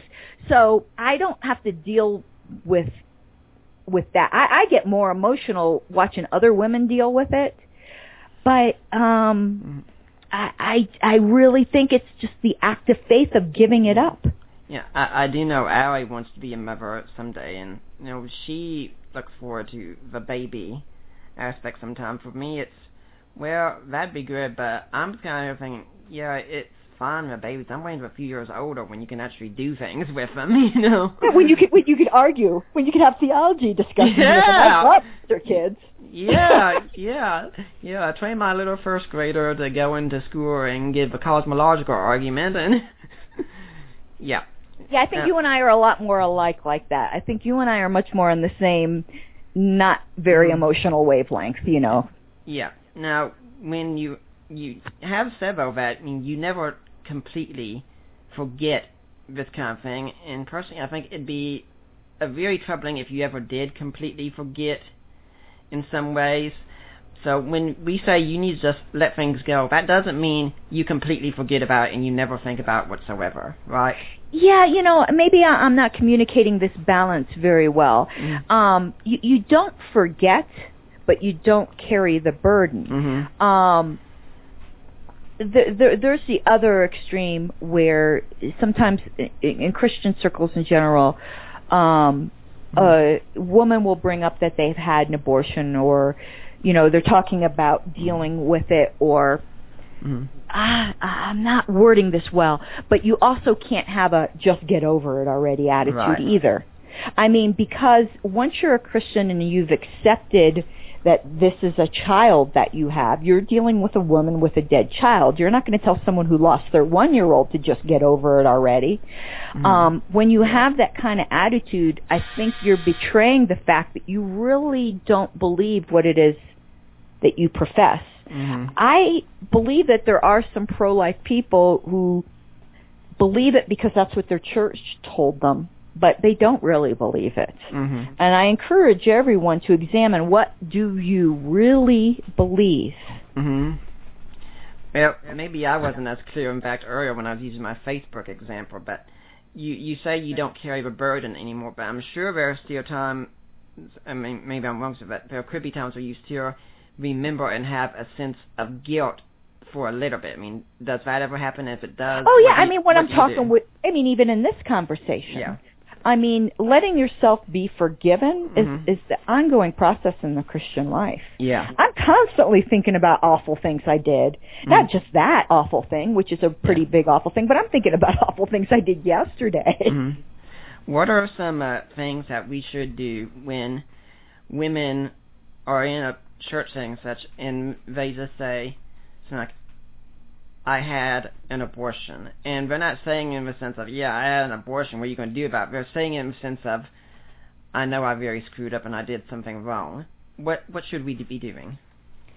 We should be allowing them to take ownership of what they did Mm-hmm. and not minimize it, Mm-hmm. like we want to do to protect their feelings. Mm-hmm. We should encourage open and honest repentance, Mm-hmm. and then give the assurance of forgiveness. Mm-hmm. And sometimes people need, many, many times, the assurance of forgiveness. Mm-hmm. If you minimize what someone has done, they maybe will not seek or don't feel the true level of forgiveness. I mean, we all like to say all sins are the same, but they're not. Right. I do not need the same level of forgiveness for stealing a pencil than I do for being complicit in the murder of a child. Mm-hmm. Murder is not the word I tend to use anymore. In the killing of a child. Mm-hmm. Or in, if you were a bully when you were younger, beating the crap out of somebody because they weren't as strong as you were. Mm-hmm. There are differing levels of sin, and we need to allow people to acknowledge, repent, and then receive the depth of the forgiveness. You're cheating them if you don't do that. Remember when Jesus said, he who has sinned much is forgiven much. Mm-hmm. And a lot of times I think some of us could be saying, I'm not sure what I'd say, but if you're in that in-person context, one of the best things to say at that time could be absolutely nothing. Just let the person cry out their tears or whatever it is they have to do. Actually, sometimes that's the best thing. Mm-hmm. I mean, really, a lot of times all someone really wants is someone to listen. Right. I mean, women, I think, intuitively know that more than men do, no offense. Men always want to fix the problem. Yeah. Yeah, I'm a married man. I know as soon as Allie comes to me and says some sort of problem, she's going, okay, here's what we're going to do. We're going to do this. And then later I remember, oh, wait, she probably wasn't interested in that right then. Yeah, and I think we can, in our practical ministry, we can understand that. And a lot of times, I'm not saying men can't counsel women who have had abortions, but really, a lot of times, this really is where your female pastoral team might be served best. Yeah. Because there are differences between men and women, no matter what the feminists tell us. Yeah, in fact, I make it a point that if a woman comes to me and she's struggling with some kind of issue or something, I'll say, talk to my wife. She knows this kind of stuff far better, and she's far better at helping you. And also, I do that in ministry as just a safety precaution for me. Because I don't want to risk getting too involved in something, because I know that's how mistakes start out. So I say, talk to my wife. She's better equipped, and she's got much more empathy than I do. Yeah. Yeah. Well, women to women can affect something different than men to men can affect. Right. And speaking of men, in fact, we also need to realize there can be men who will come to our churches who will struggle with this, because they will look and realize, oh my gosh, I helped that girl kill a child back then. That men can also carry guilt from abortions. I actually think that happens more than we think. In Florida, before I moved out here, there were some people who were involved in outside abortion clinic protests, and they were telling me about this one where a lady was going in far enough along to know what she was carrying, and it was twins. And he was outside basically screaming, "Don't kill our babies." Now, your healing process, it really is a whole lot more than just confess, receive forgiveness, and move on. It took a lot of work. Can you tell us what the process involved? Well, it is confess, receive forgiveness, and then go forward in life. But it's also wash, rinse, repeat. Right. You might have to keep doing that. I mean, it may not sound like it just... If you notice, I get more upset now when I'm talking about what other people went through than what I went through. I'm at peace with what I went through. I don't like to see pain in other people. Yeah. And that's the female empathy. I don't like seeing other people in pain. And if I could use my experiences to help other people through their pain. But I got to where I am now by confess, receive forgiveness, make the most out of the next minutes of your Christian life. If you feel the old burdens come back, confess, seek forgiveness, move forward in your Christian life. God saved you for a purpose. Even if you don't know what that purpose is. Yeah. But sometimes our purposes, we have this creaturely presumption sometimes that our purposes have to be this grand thing. And sometimes our purposes is just living a good Christian life, and people you don't even know about might be affected. The people who've had the most effect on my life don't even know it. Right. But when you're in this healing process, also, you didn't go through it alone. There were other groups of women that helped you out greatly, weren't there? Nick, actually, no, not really. I thought you remembered you saying that, but okay. Well, I mean, maybe I did in one context, and sometimes when we're talking, if there was something specific I said, I would love for you to bring it to my recollection. I don't have many female friends anyway. I never have. I don't get along very well with women in general. So no, I didn't really have a group I could say. I never went to churches like abortion care or anything like that. To me, again, I'm going to offend people. There's nothing more horrifying than being stuck in a room of Christian women. That's just me. I don't go to the ladies' tea parties and the women's Bible study. I go to the apologetics conferences. Well, Allie joined me for my latest apologetics conference I went to in New Orleans, and yeah, she probably agree with you on a lot of things with women issues, since she says women are usually such drama queens that they drive me crazy. And I'm just not the typical female. I just have different interests. I deviate from the norm, and that's not saying there's anything wrong with the norm at all. So no, I didn't. Maybe online, but not so much in person. I mean, I've had best female friends, and they knew. So maybe if that's who you're counting, I mean, I've had some great female friends, but like groups or specifically quote-unquote Christian groups, I think they're great for some women. The women who would normally go to the ladies' tea party and they find that nurturing for their soul, they would also benefit. It's not me. Yeah. Well, I remember you mentioning at a T-Web convention, you talked about Rachel's Vineyard, I think it was, for instance. Does that ring a bell? No, it doesn't. No, it doesn't. I mean, I've been involved with various ministries and sites, but most of the stuff I've been involved with, we're talking 15 years after the fact. I understood your question more to be at the time of the realization. So, I mean, maybe you're assigning a weight to something that I don't assign it to. I remember at the T-Web convention, we talked about a site and a group that encouraged women in order to help them let go of their guilt, to name their children. Mm-hmm. I remember that now. Okay, yeah. that is what I was referring to. Mm-hmm. Some women find that incredibly healing. Mm-hmm. So there are various steps to healing that a lot of different websites can help with. Mm-hmm.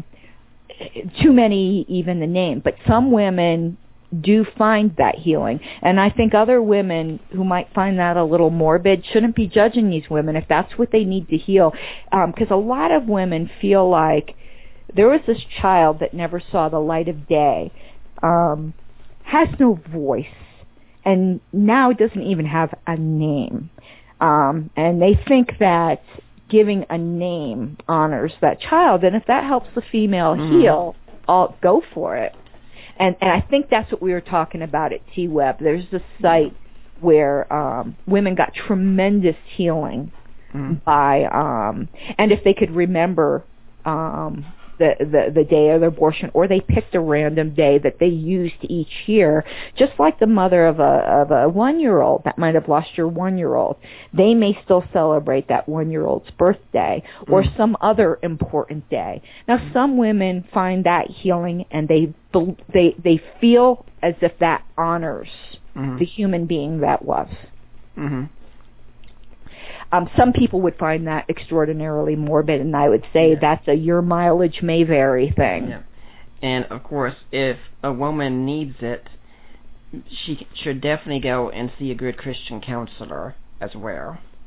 Yeah, and, those abortion care groups might be incredibly healing for the vast majority of women. Yeah. I think too often in the Christian church we can look down on people getting counseling, or dare I say it, medication. Oh, you know my feeling on that. I'm right with you.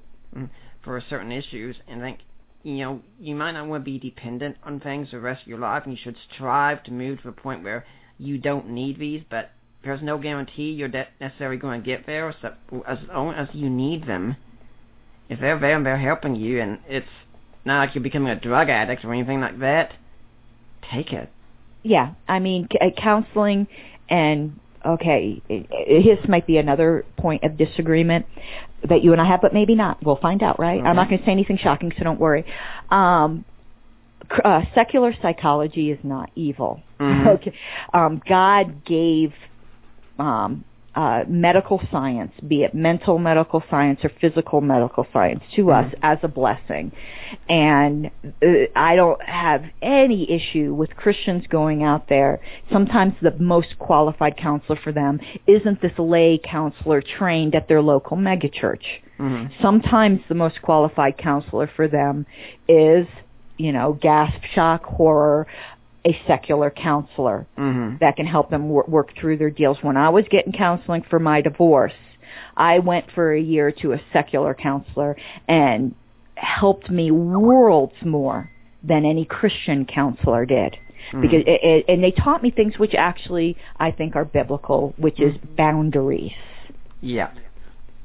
Yeah, and that's also a book that we've been recommended to read with some issues that we've had with other people before. I'm sure you're probably familiar with the book. Oh no, both books are excellent. Yeah, but they are specifically Christian books. But secular counselors can teach you the same thing, and you could go home and read the Bible and apply the Bible things to yourself. We think sometimes that something is not good unless it's draped with the Jesus fish, and God owns this whole creation. Yeah, there is no separation really between the holy and the profane as far as dominion, the dominion of God. Yeah. So just like you wouldn't only get your cancer treated by a Christian doctor, if you've got emotional troubles, it doesn't have there's nothing mystical or that's something you have to have the incense burning for. And this is a big problem. This is my other hobby horse, Nick, and you know it because I suffer from I haven't in years, thank Jesus, severe clinical depression, and I've been on and off antidepressant medication, and I've gotten the condemnation of the Christian world for it. Yeah, and my wife takes medication for many issues, I'm sure, and I really think it's great that you two get along so well, And when you're talking about this with secular psychology, I really don't have a problem. And my mind's also been about how the early church, they looked at people like Plato, Aristotle, and others said, hey, these are gifts to the church right here. Let's take them. And with secular psychology, I was even talking about this with a secular psychologist on Facebook just a couple of days ago and said, I don't have a problem with a lot of these things. All truth is God's truth. It doesn't matter where it comes from. And, Gary Habermas is a good friend of ours, and I think he had a little something to do with our wedding, maybe just performing it and such. But he deals with doubt a lot. And well, literally, he has a book called Dealing with Doubt. Yeah. And Great book. My copy, what I've got of that, is the one you sent me. And I collect that book and I give them away. Yeah, and it's free for anyone who wants it on his website right now. And he would tell you he uses the ABC method of cognitive therapy, and that comes from Albert Ellis, atheistic psychologist, but one of the most brilliant minds of psychology. Yeah, I mean, Christians, I know we're getting off topic, but I think mental health does deal with it. Christians get depression. Christians can have schizophrenia. Yep. And there's a lot in the Christian, I'm not saying that either of us have schizophrenia, but I'm just saying there are, we just visited a church the other day where one of the ushers, they were talking about it, he's dealing with schizophrenia. This is a fallen world. Right. And you got to seek help where God has gifted people to help you. Mm-hmm. And when it comes to dealing with abortion, if you think a secular counselor can do it, as long as we're not going over telling you the Bible is a bunch of nonsense and such and things like that, which that would be problematic, but you gotta do what you can to get yourself some help.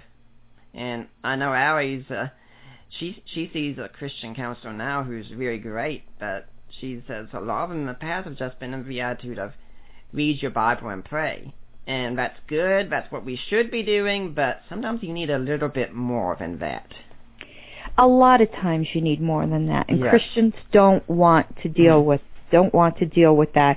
The old, example with the guy drowning on the roof, and he says, oh, God's going to save me. The person comes by in the boat, and he's like, no, I'm not going to get in the boat. God's going to save me in the helicopter. And then at the end, when he dies and goes to heaven, he says to God, I thought you were going to save me. He says, what? I sent you a helicopter and a boat. Yeah. Yeah, and when we come to these kind of situations, too often we can, in fact, treat the Bible like it's a medicine cabinet, where you go and you pull out this verse, you read that, oh, you're healed. Sometimes when you're reading the Bible, that can happen. You can be struggling with an issue, you can come across a verse, and it just speaks to you, and you suddenly have joy, your weight's lifted, but it's not the same thing. I can read a Bible verse sometime, and they'll have a great impact on me at that time, and I'll be really excited about it. Then later on, read that verse, and okay. It's not a guaranteed thing. It definitely isn't. And if we're going to make an impact in this world, in abortion, in any of the other issues that people find, we have to get a whole lot more realistic and real, and not shy away so much from culture and hole ourselves up in our ghettos. But speaking of biblical counseling, and maybe this is for somebody out there. You never know. God puts things in your mind. When you're asking about things that help me through healing, I actually have a verse that was the verse that helped me get over this and a lot of others. Would you mind if I shared it? Please, share it. Okay, and it's not everyone's typical life verse, so this may be for someone out there. And it's Isaiah 44:22, and I'll use the NIV. God says, I have swept away all of your offenses like a cloud, your sins like the morning mist. Return to me, for I have redeemed you. And that, to me, was a great verse of healing. I know in context it's referring to Israel, and I disagree with some of the Christian teaching that says you can't take things and apply it to you. Yeah, you can. I'm sorry. All due apologies to Greg Kokel. No. And that verse is a verse of healing no matter what you've done. God has swept away those offenses. It doesn't mean you might not need to make amends on earth to other people, because you might. Alcoholics Anonymous has it right with that. But God has redeemed you. You know, when you were talking about the context, I was even thinking you could say, well, since we're all Christians, I mean, you and I would probably agree, we're all Israel in some sense. Yeah. So that is for us, too. Yeah, I know. I wasn't even going to get into Greg Koukl's dispensationalism. I wasn't even going to go there. Yeah. But I know he really much is not in favor of, taking some of these verses. But I think you can up to a point. And that one I definitely think is something that Christians can hold on to, no matter what you've done. Other people have probably done things that are a whole lot worse. Yeah. I mean, unless you're Hitler. Right. If you're Hitler, maybe I can't say that to you. But I'm pretty sure that no one listening to this program has killed millions of Jews. So no matter what you've done, God can forgive it. And if anyone's listening and the verse that Dee Dee did read did really speak to you, I think she and I would both appreciate if you get in touch with us and let us know. That would be such a great blessing, because Christians need encouragement too. Yeah, and you know what? I think that's our primary ministry. Right. It is of peace, charity, and encouragement, particularly to each other. Right. And I know corny Christian songs, aren't doctrine, but there's a corny Christian song that I always thought was a mission statement when dealing with other Christians, and that is the corny Christian song, "They will know we are Christians by our love." It's not by our doctrine. Our doctrine's important, but it's by our love. And a line in that song that says, "We will guard each man's dignity and save each man's pride." We tend to think pride is always a bad thing, but I think in an encouraging and in preserving people's inherent value and worth is what that's talking about. And I do think that's our primary ministry. And if we keep that in mind, we will have respect for the unborn. We'll have respect for people who are disadvantaged in some way, be it mental handicaps, be it physical handicaps, because we're all a broken people. I'm also wondering about some throughout here. When you think about the future, because Christians do think about what happens after death a lot, do you think about seeing your children any? Yeah, and I don't have my theology down on that. I think that's I rest on that verse that the judge of all the world will do right. Right. I don't know if we can automatically, and again, my Reformed presuppositions are coming into play, Nick, that we can automatically say that all aborted children are in heaven. Because if that were true, then abortion is the greatest heaven-filling device that we've ever invented.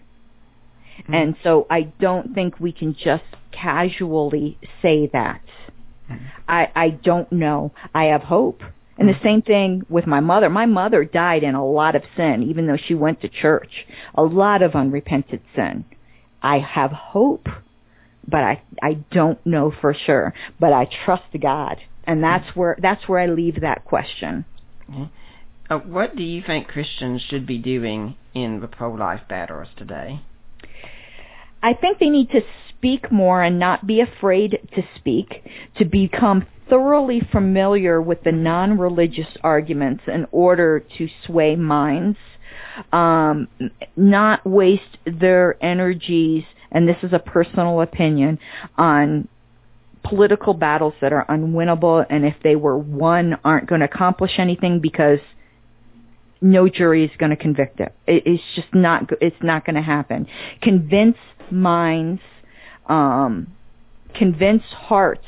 If you could convince every new medical student that abortion was wrong, it would become obsolete through having nobody to perform it. And I know some pro-choice people go, well, women will resort to coat hangers. Well, you want to know what? Murder is illegal, and some people still resort to bludgeoning their spouse to death. Outlawing it isn't going to make it not happen. Of course not. But in making it unavailable isn't going to make it not happen. But we can change the tide without the government.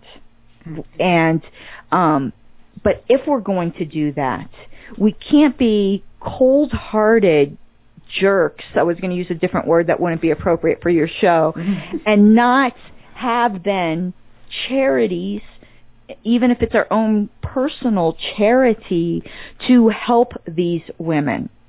I would also encourage people to really, really look at the science behind things like the Plan B bill, because the current pro-life opposition to that, I think, is making us look foolish, and more abortions are happening as a result. Obviously, I can't tell someone to go against their convictions, but always examine your convictions. Are they well-founded? Mm-hmm. Yeah, this is also one reason I tell, when I'm interacting with skeptics, one question I could ask them is, when was the last time you read a real scholarly work that disagreed with you?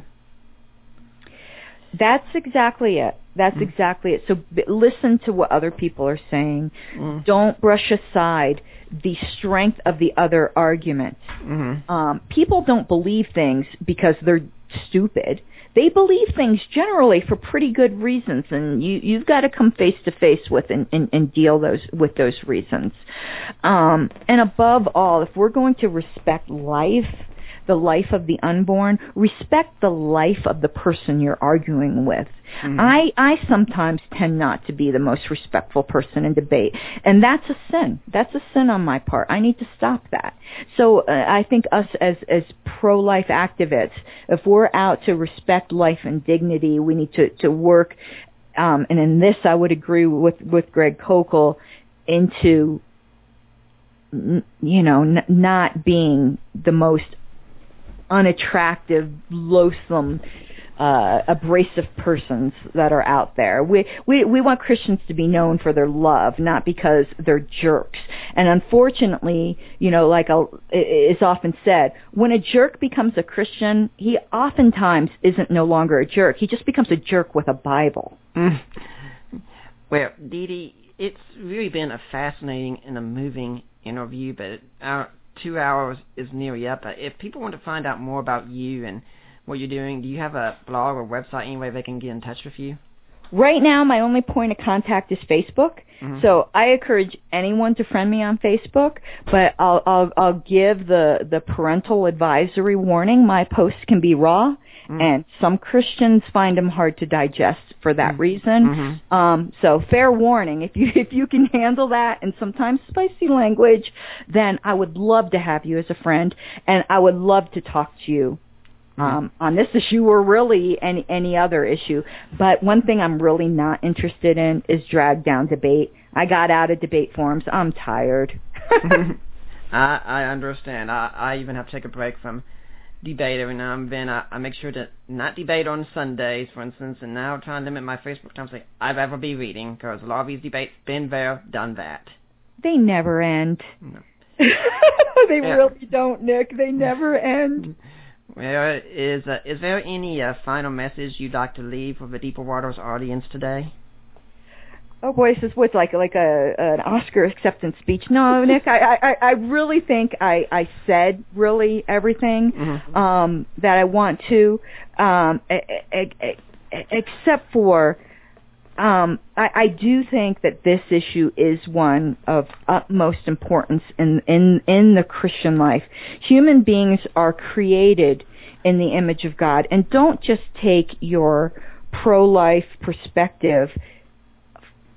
Don't just care about abortion, care about getting involved in investing in people's lives all around. There's a reason why the pro-choicers scoff at us and call us fetus worshippers, because that's all we sometimes seem to care about. And I think that's a legitimate criticism, and we need to take that to heart. Well, Dee Dee, it's been wonderful having you on, and I do hope we'll see you again sometime, especially when your book comes out. Yes, but Chris Date has you, I think, beat to the punch. I think he made me promise that he'd be first. I can be second. That's fine. I think he did. I think he extracted that promise from him. But I do have reserved already for you on my list. When the book comes out, you will be getting your copy, and I would love to be on your program. Thank you. And I really look forward to it, and this is one of the best works you can read on this topic here. And I said because I've seen it online before, so I know what's going to be in the book, but it's going to be great to have that reference there. But next week, we're going to have Dave Sterrett on to talk about his book, Aborting Aristotle, Why We Need to Return to the Metaphysics of Aristotle in a portion.